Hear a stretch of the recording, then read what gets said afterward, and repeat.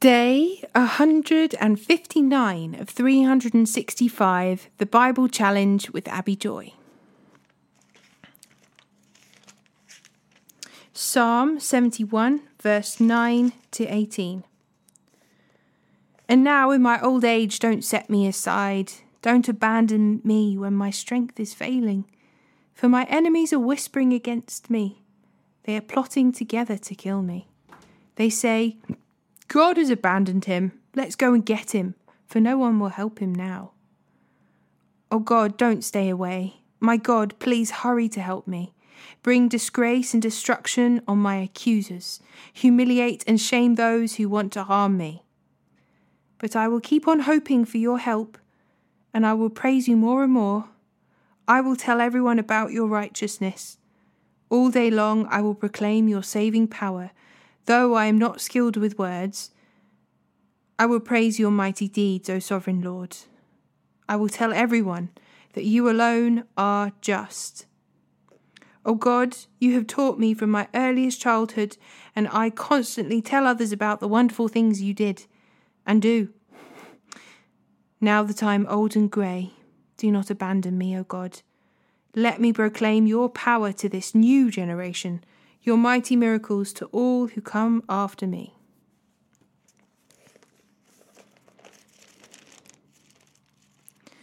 Acts chapter 4, verse 23 to chapter 5, verse 11. As soon as they were freed, Peter and John returned to the other believers and told them what the leading priests and elders had said. When they heard the report, all the believers lifted their voices together in prayer to God.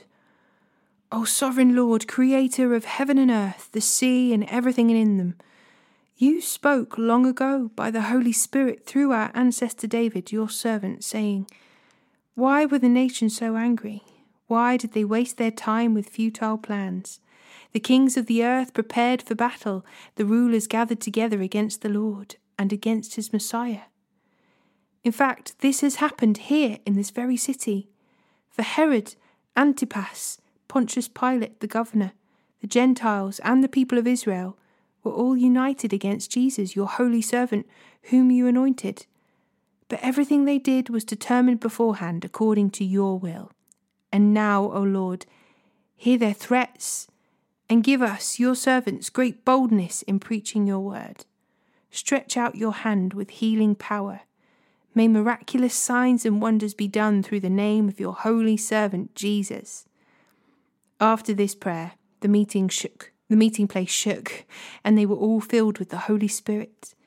Then they preached the word of God with boldness. All the believers were united in heart and mind, and they felt that what they owned was not their own, so they shared everything they had. The apostles testified powerfully to the resurrection of the Lord Jesus, and God's great blessing was upon them all. There were no needy people among them, because those who owned land or houses would sell them and bring the money to the apostles to give to those in need. For instance, there was Joseph, the one the apostles nicknamed Barnabas, which means son of encouragement. He was from the tribe of Levi and came from the island of Cyprus. He sold a field he owned and brought the money to the apostles. But there was a certain man named Ananias, who with his wife Sapphira sold some property. He brought part of the money to the apostles, claiming it was the full amount. With his wife's consent, he kept the rest. Then Peter said, Ananias, why have you let Satan fill your heart? You lied to the Holy Spirit and you kept some of the money for yourself. The property was yours to sell or not sell, as you wished, and after selling it, the money was also yours to give away. How could you do a thing like this? You weren't lying to us, but to God. As soon as Ananias heard these words, he fell to the floor and died. Everyone who heard about it was terrified. Then some young men got up and wrapped him in a sheet and took him out and buried him. About 3 hours later, his wife came in, not knowing what had happened. Peter asked her, what was the price you and your husband received for the land? She replied, that was the price. And Peter said, how could the two of you even think of conspiring to test the Spirit of the Lord like this?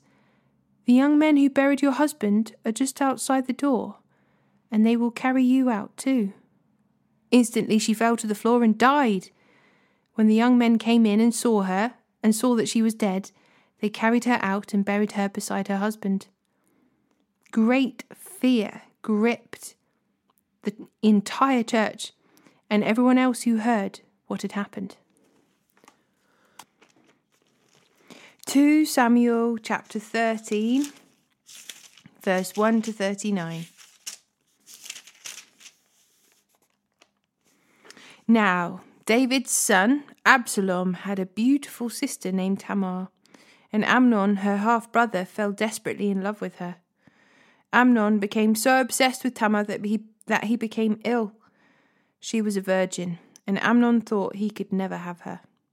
But Amnon had a very crafty friend, his cousin, Jonadab. He was the son of David's brother Shema. One day Jonadab said to Amnon, "What's the trouble? Why should the son of a king look so dejected morning after morning?" So Amnon told him, "I am in love with Tamar, my brother Absalom's sister."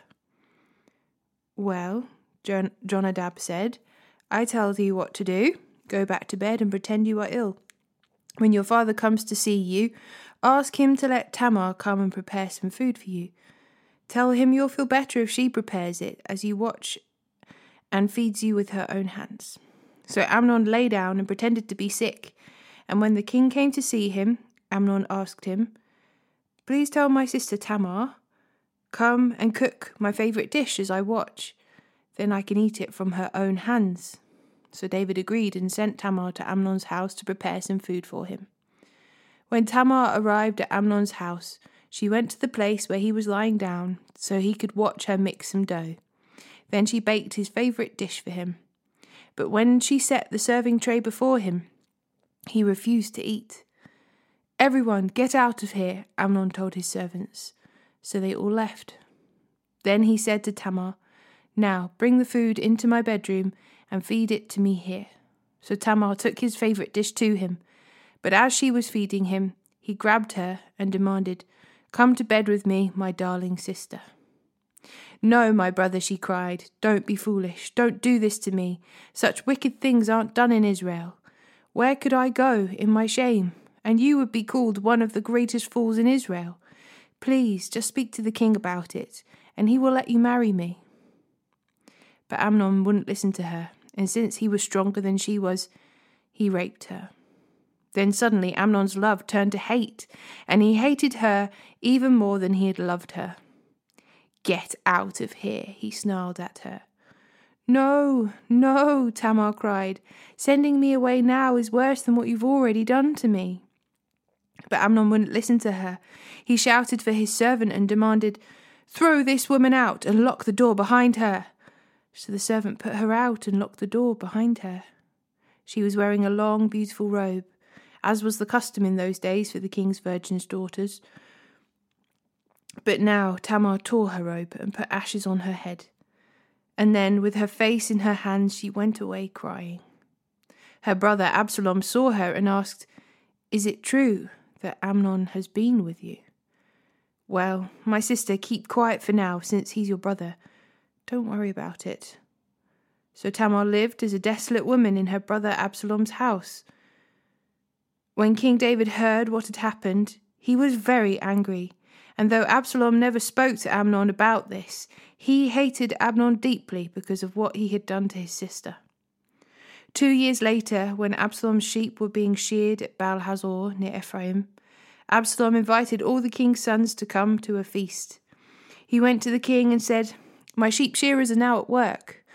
Would the king and his servants please come to celebrate the occasion with me?" The king replied, "No, my son. If we all came, we would be too much of a burden on you." Absalom pressed him, but the king would not come, though he gave Absalom his blessing. "Well then," Absalom said, if you can't come, how about sending my brother Amnon with us?" "Why Amnon?" the king asked.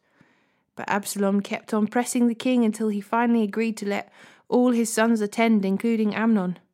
So Absalom prepared a feast fit for a king. Absalom told his men, Wait until Amnon gets drunk. Then at my signal, kill him. Don't be afraid. I'm the one who has given the command. Take courage and do it." So at Absalom's signal, they murdered Amnon. Then the other sons of the king jumped on their mules and fled. As they were on the way back to Jerusalem, this report reached David. "Absalom has killed the king's sons. Not one is left alive." The king got up, tore his robe, and threw himself on the ground. His advisers also tore their clothes in horror and sorrow. But just then, Jonadab, the son of David's brother Shema, arrived and said, "No, don't believe that all the king's sons have been killed. It was only Amnon. Absalom has been plotting this ever since Amnon raped his sister Tamar. No, my lord the king, your sons aren't all dead. It was only Amnon." Meanwhile, Absalom escaped. Then the watchman on the Jerusalem wall saw a great crowd coming down the hill on the road from the west. He ran to tell the king, "I see a crowd of people coming from the Horonaim road along the side of the hill." "Look," Jonadab told the king, They are there now. The king's sons are coming, just as I said." They soon arrived, weeping and sobbing, and the king and all his servants wept bitterly with them, and David mourned many days for his son Amnon. Absalom fled to his grandfather, Talmai, son of Ammihud, the king of Geshur. He stayed there in Geshur for 3 days, and King David, now reconciled with Amnon's death, longed to be reunited with his son Absalom.